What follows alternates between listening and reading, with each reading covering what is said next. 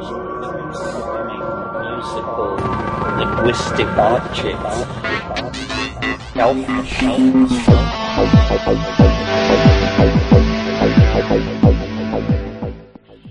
Greetings from Psychedelic Space. This is Lorenzo, and I'm your host here in the Psychedelic Salon. And I'd like to begin today by thanking fellow saloners John S. and Christopher L. for their recent donations to help with some of the expenses associated with these podcasts. John and Christopher, your help is very much appreciated, and thanks again for being an important part of the salon. Now, for today's program, we are actually going to hear the remaining 40 minutes of the introduction Terence McKenna gave to a 1998 workshop, and the first part of which is what we listened to last week. To be honest, had I realized last week that the next tape in the series was a continuation of the introduction session, I would have just added it to that program. But I didn't realize that until this week when I digitized the second tape in the series. As a result, today's program is going to be somewhat shorter than usual, but it happens to be packed with some things that I think you're going to find interesting. As you know, for all of the Terence McKenna talks, I pick out some quotes of his that I find particularly interesting, and I post them in the program notes for that episode. Now, it's been pointed out to me that this is, it's probably a waste of my time, since you're going to hear them anyway. However, the reason that I do it is for the search engines. At this time, at least as far as I know, none of the major search engines are indexing MP3 files. And so the only way that I know of to get these Terence McKenna quotes into circulation is to type them out and post them on our psychedelicsalon.com website. So the quotes that caught my attention last week totaled 306 words, and that was from a 1-hour talk. Whereas in today's 40-minute talk, I've posted 446 words of Terence McKenna. I know that's not a big deal, but I did find it interesting in my own little twisted way. Now, I do want to give you a little heads up about one topic that is going to come up today. As I mentioned last week, this talk was given on August 4th, 1998, and one of the things that Terence touches on is the then current hot topic of Y2K. Remember that? Well, as you'll hear in a few minutes, Terence was quite dismissive of the concern that a lot of people had about the possibility of a worldwide disruption of, almost everything you can think about due to the Y2K problem. So I'd like to give you just a brief insight into the Y2K event from my own point of view. You see, at that time I was working at one of the largest programming and data centers in the country. We had several thousand programmers and support staff on the campus, and only the Social Security Administration had more processing power than we did. So, believe me, the Y2K issue was a really big deal for us. But it began at least 5 years before any talk about a Y2K problem made it into the mainstream media. By the time the average non-IT person heard about it, the problem was more or less solved. Along with a lot of other tech companies, we had, we'd been working to solve that problem for many years before it came to Terence's attention. And so for the most part, in the IT world, we knew that there was no longer anything to worry about, other than perhaps a few small systems that didn't have the funding to correct their code on time.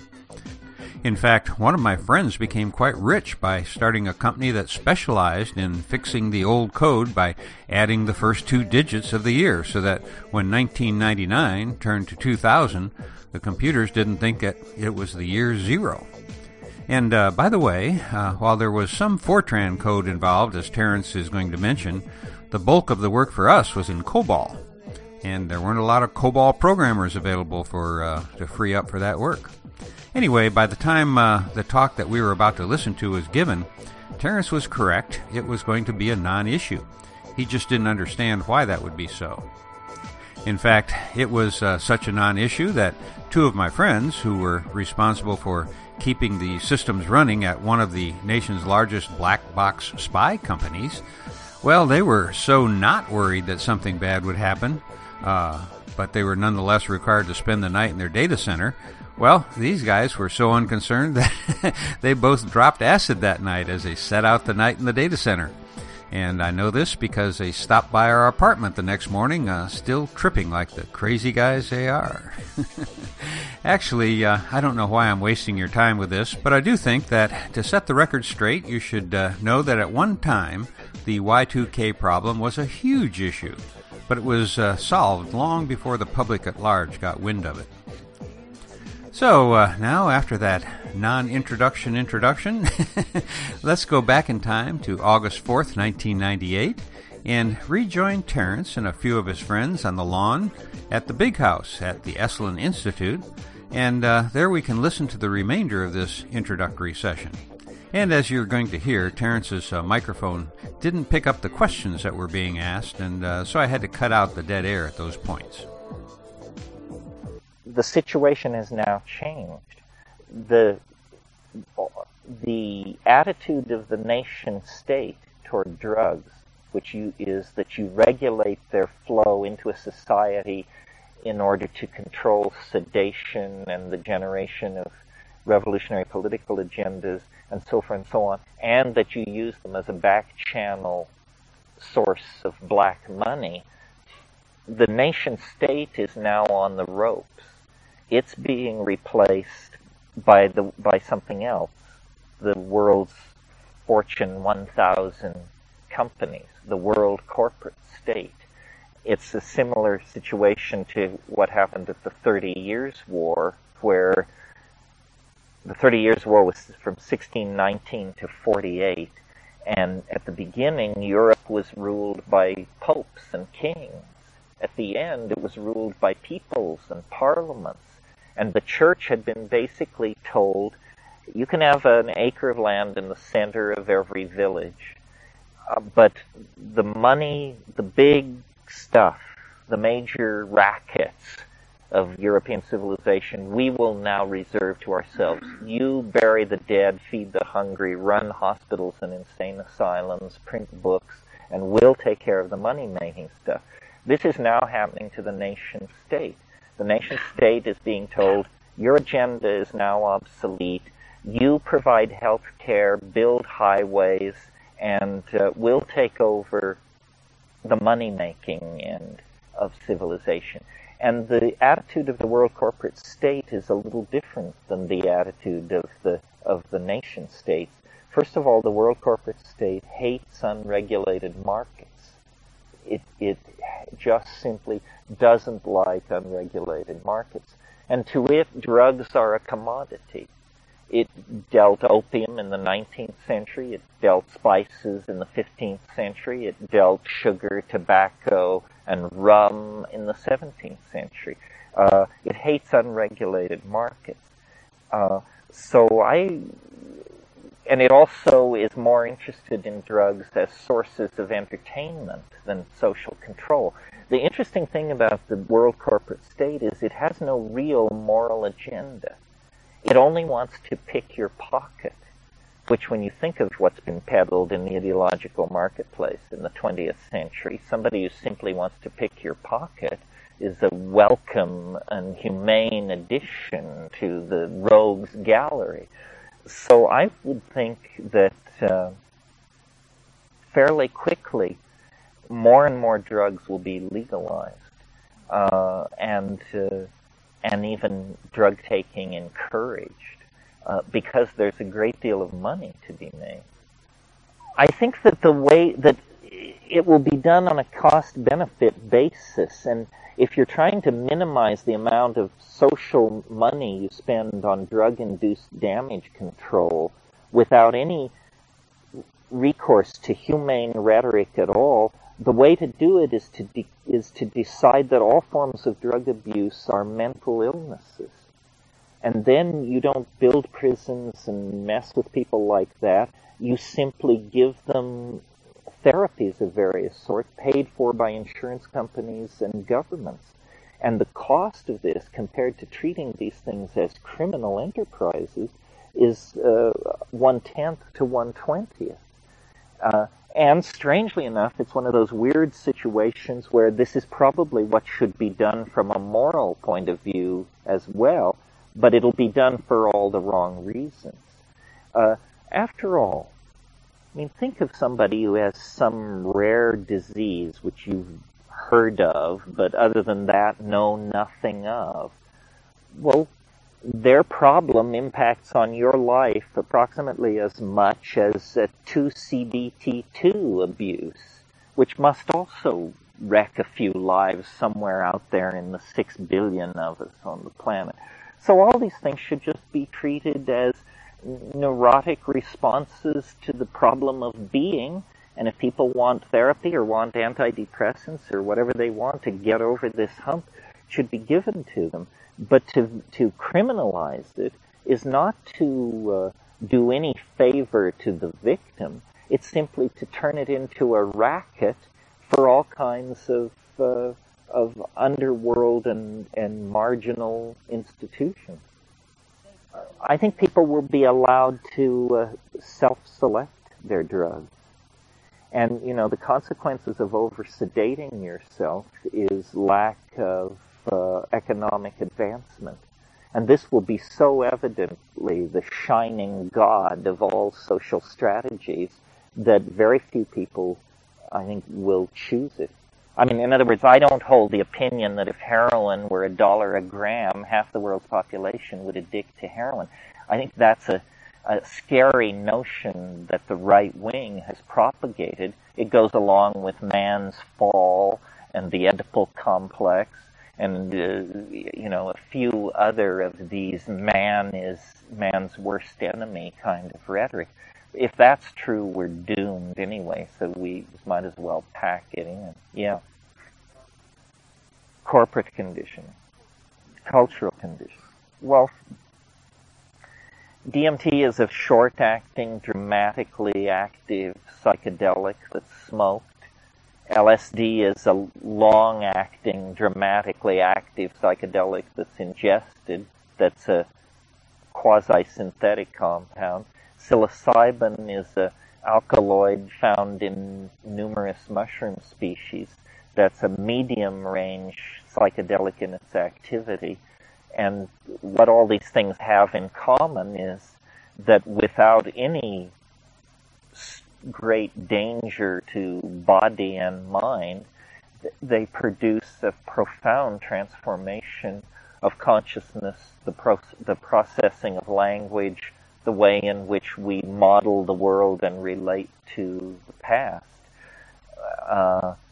And do they impact on cultural conditioning?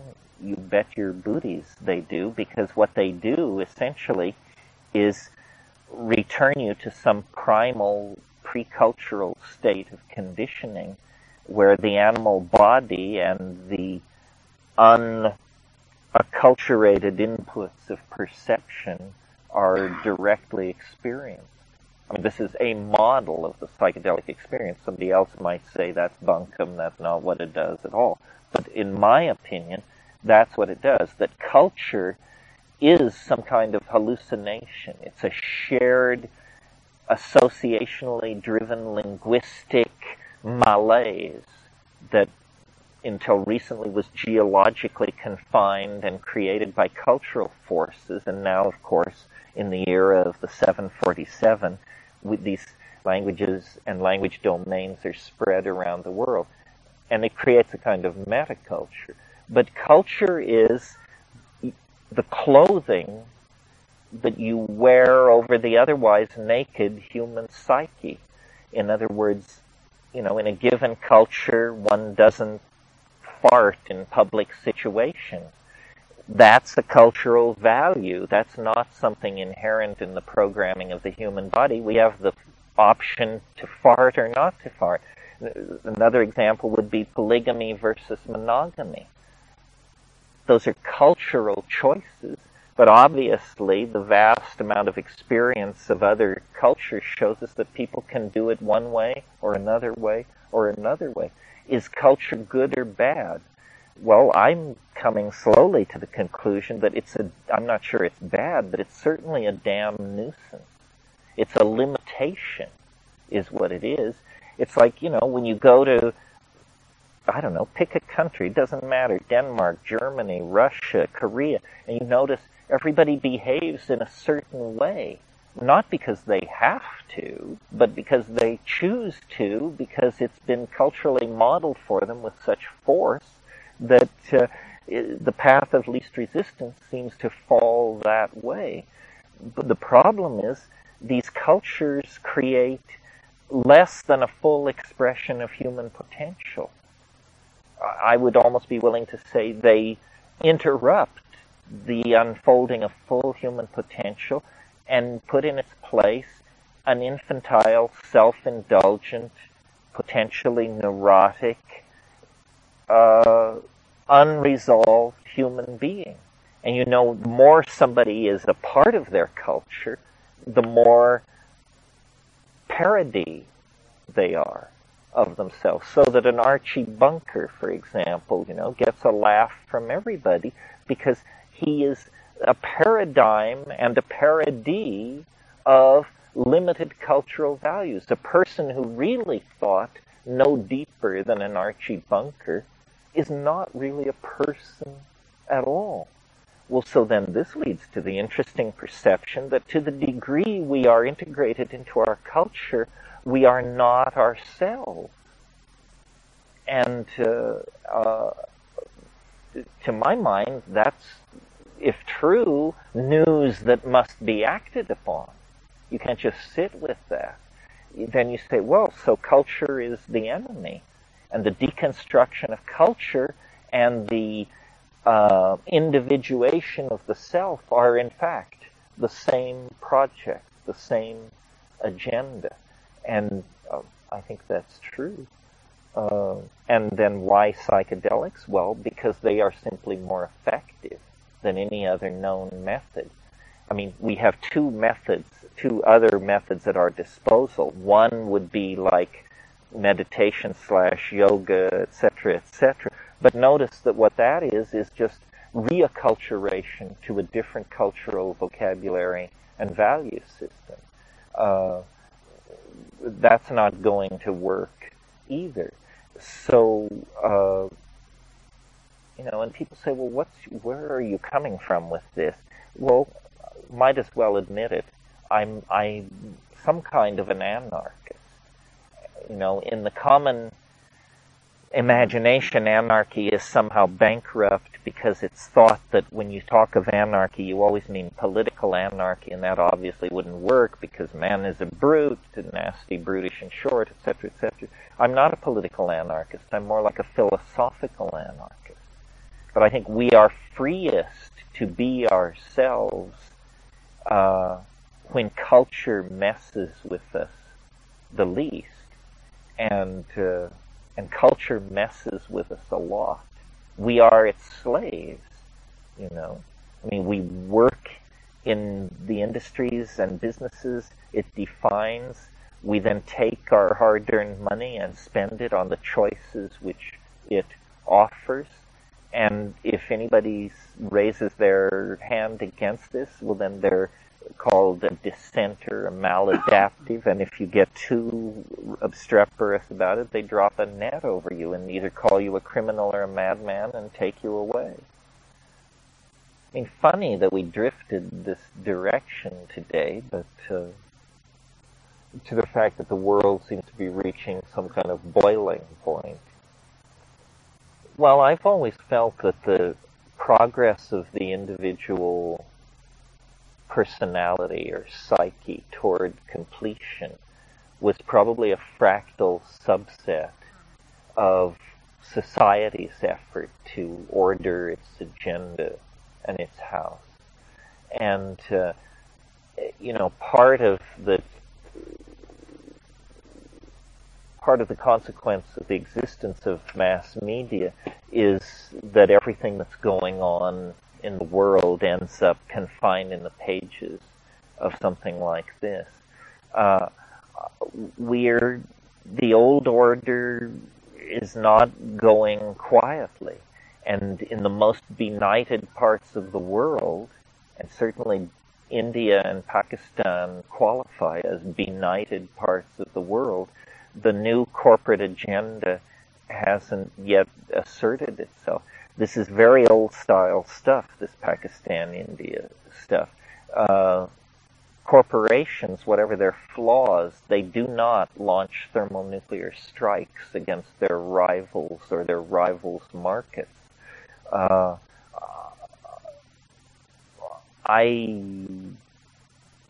It's remarkable that having possessed nuclear weapons for nearly 60 years or 55 years, they were only used once against civilian populations or even inhabited targets.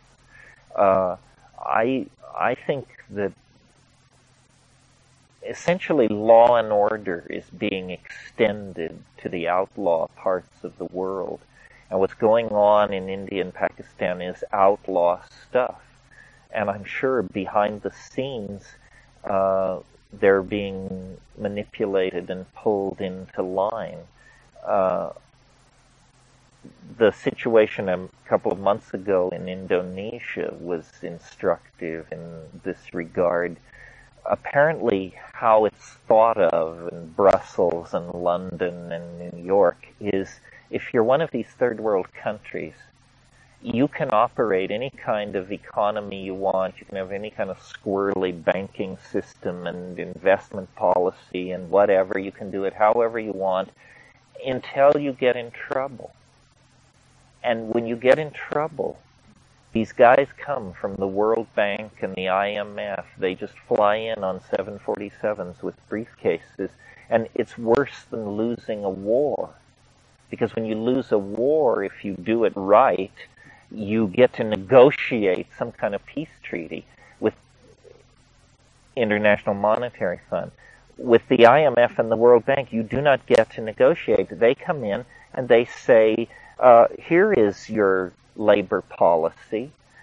We suggest you devalue your currency to this degree. Here is the bank restructuring plan for you. Here are the cuts we suggest you immediately implement in your public service sector.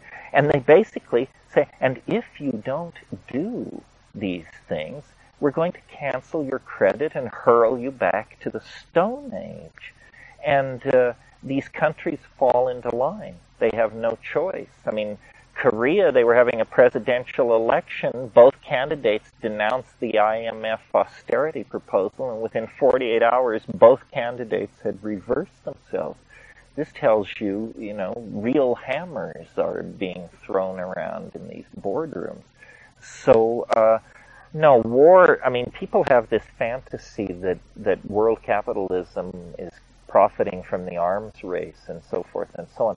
A sector of world capitalism is profiting from the arms race, but it's a dinosaur sector of it.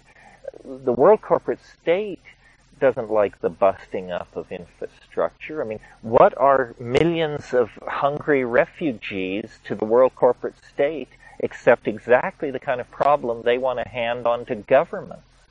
Say, these people aren't shopping in malls. They're not working in bauxite factories. They're standing around with rickets with their hand out for a bowl of rice. Exactly the sort of thing we don't like to see. So I think the world corporate state is much more interested in having people hard at work with middle class aspirations that can be endlessly met by a consumer electronics marketplace of infinite extent. And they don't make war on people with bombs and guns and tanks. They narcotize people through media. It's the new hard-edged, solid state way of stealing your soul.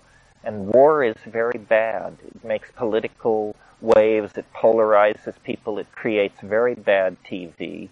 And it's very hard to do dirty, ugly things in the world now because the images are pushed all over the world.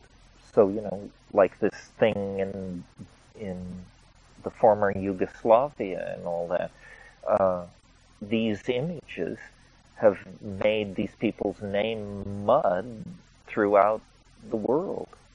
And in many cases, the ferocity of the conflict, I think, horrible as it's been, has been held down by the threat of these images going everywhere, and what this means in terms of business and banking and tourism and capital investment. Good question. I think the thing is that capitalism, the intelligence of the capitalist organism is approximately that of a flatworm. And everything you said I agree with. What is the agenda of world capitalism, since capitalism has always depended to work on a frontier of cheap labor and exploitable natural resources being fabricated into high-value goods, which are then sold to a core population of the wealthy bourgeoisie? How can that cycle be continued in the face of dwindling world resources? The answer is it can't. So capitalism itself is self-limiting. Well, there are different kinds of capitalism. America practices the most virulent form of slash and burn, take no prisoner capitalism. A few years ago, we had a virtual reality conference here at Salon, and some executives from Fujitsu came. And in the course of their presentation, they realized that they revealed to us that Fujitsu has a committee, and the committee is in charge of the 500-year plan for the corporation. 500. They have a 500-year plan for the Fujitsu Corporation. Well, now, your first inclination is to smile. And it is a foolish idea. Obviously, the world will be a very different place in 500 years. But still, it shows an attitude. It shows a way of thinking about resources that we need to emulate. Capitalism may be able to reinvent itself as a more intelligent animal, or it may be able to break out of the planetary cycle of limited resources and return extraterrestrial material to the earth. In other words, you can imagine a capitalism where the proletarian classes were actually machines, and these machines would be operating off-world, and a steady stream of more refined material was being brought into Earth orbit and fabricated for a human ruler class.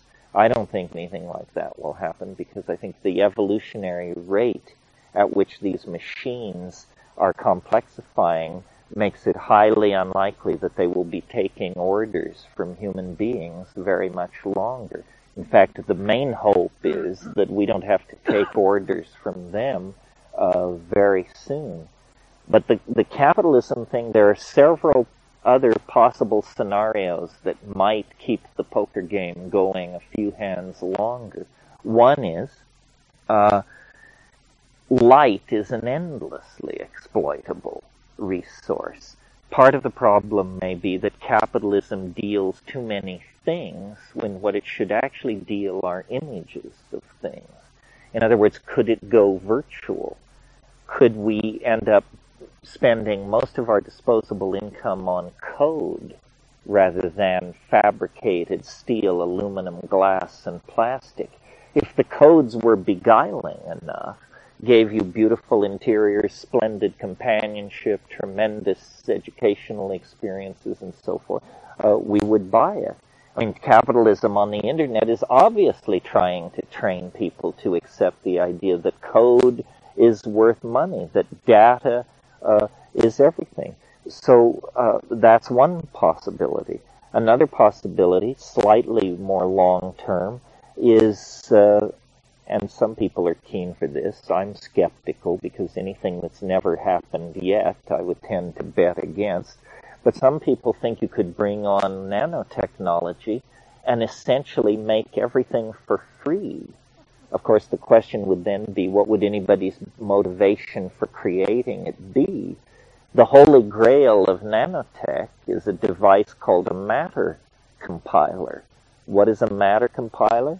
It's something that has seawater or river delta sludge running through it, and it does to matter what Photoshop 5.0 does to images.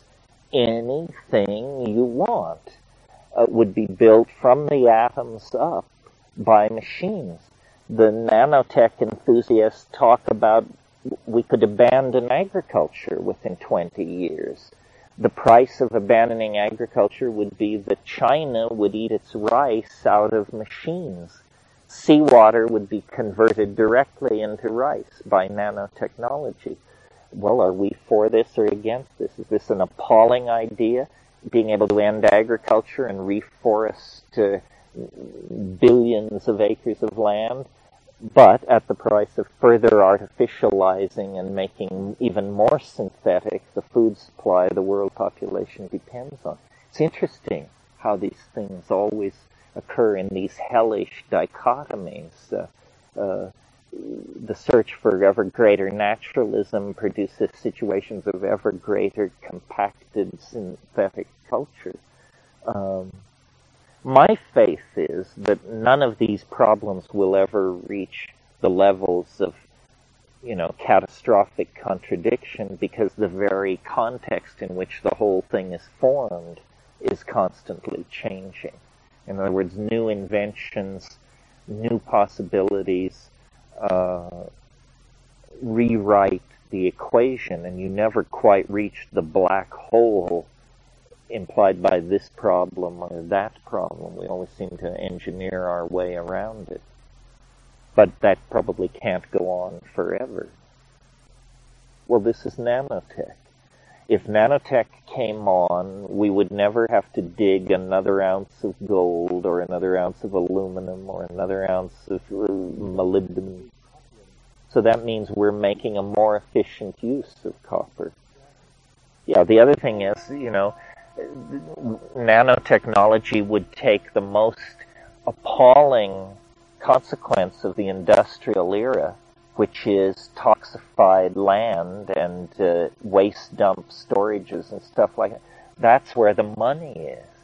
For a nanotechnological world, those are the most desirable pieces of real estate on the planet, because you engineer bacteria and nanomachines that burrow into that stuff and stack it up for you, and then you have all the platinum, beryllium, etc., you could ever possibly need. It all lies in the middens of the industrial age.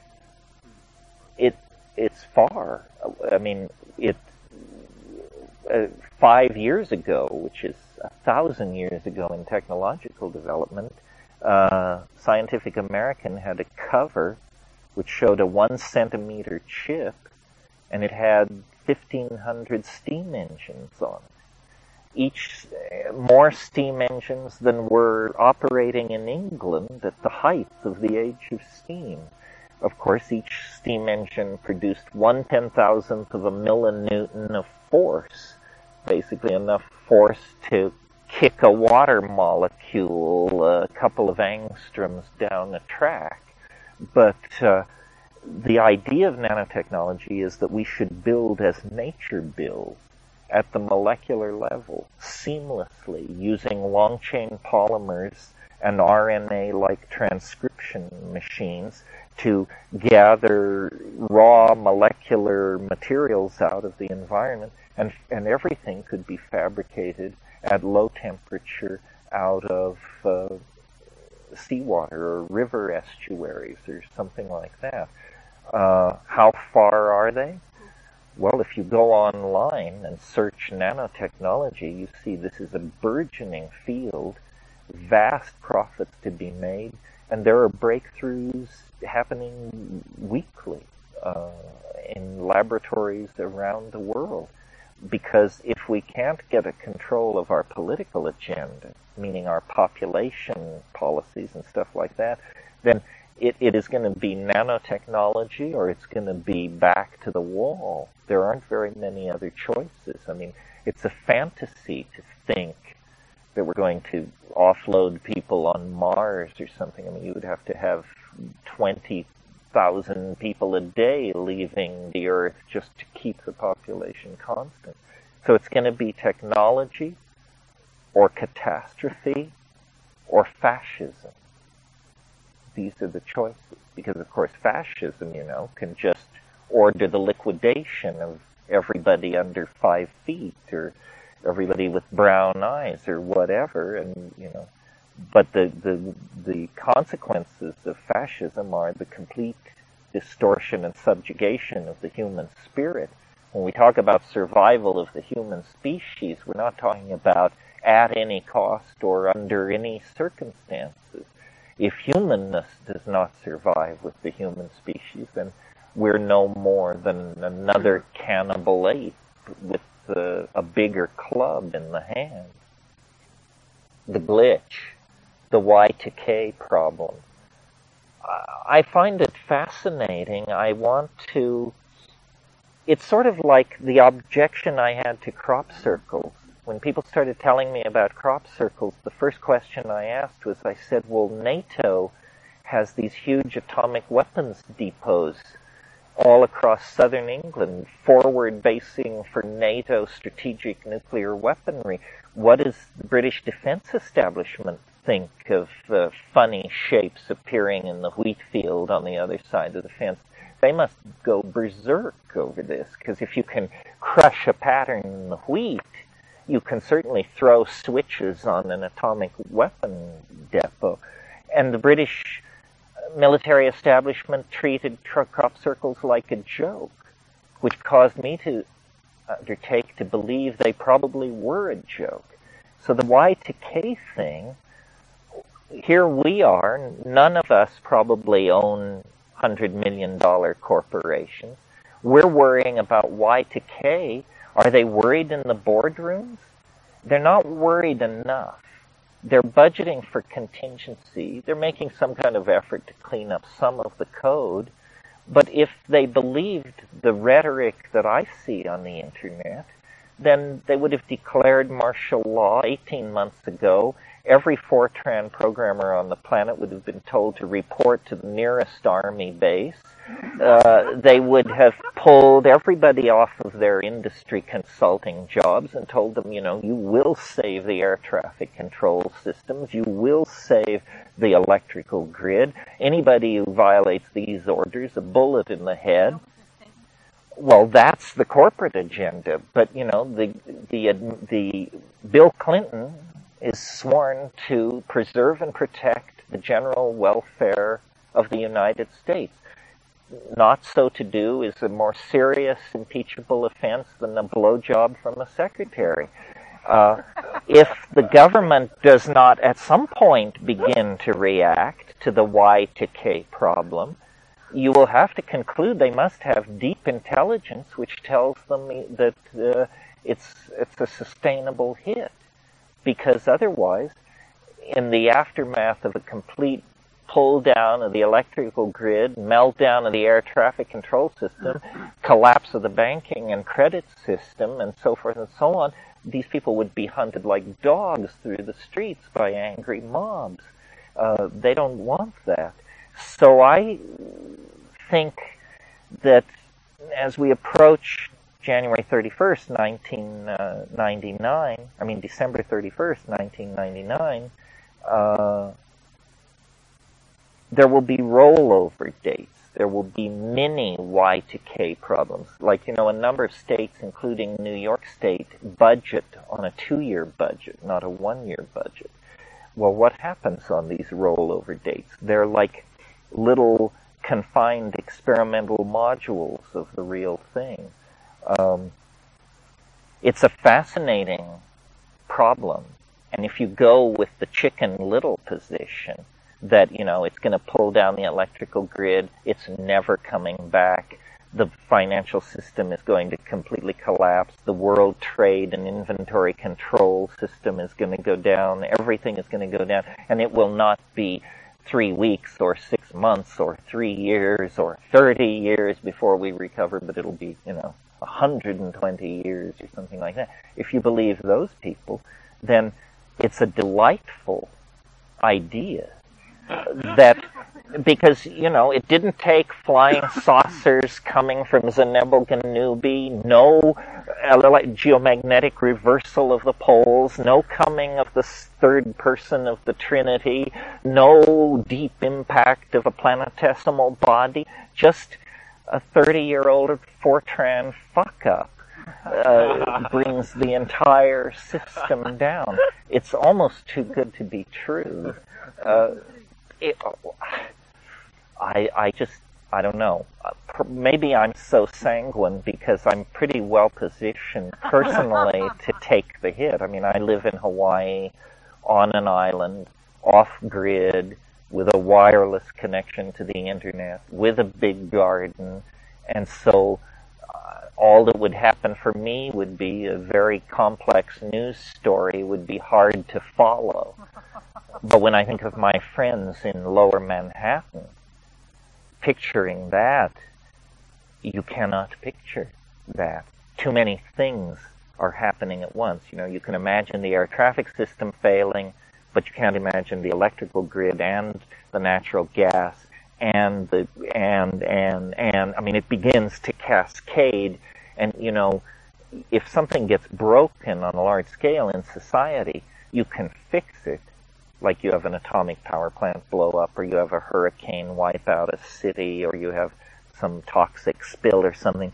You can always respond to these things and get back to equilibrium. But if you have 100 of these things happen at once, the very fabric of response is rent. And then it's a free-for-all. You know, when the fire department can't get to the fire, when nothing works, be very interesting. The thing I'm watching is the stock market. I mean, the stock market is within 2 or 3% of the highest values it's ever been at. If world capitalism is about to take this enormous hit, at some point they will begin to liquefy and pull back. And the stock market should fall 1,000 points or more well before we get to the actual crisis date.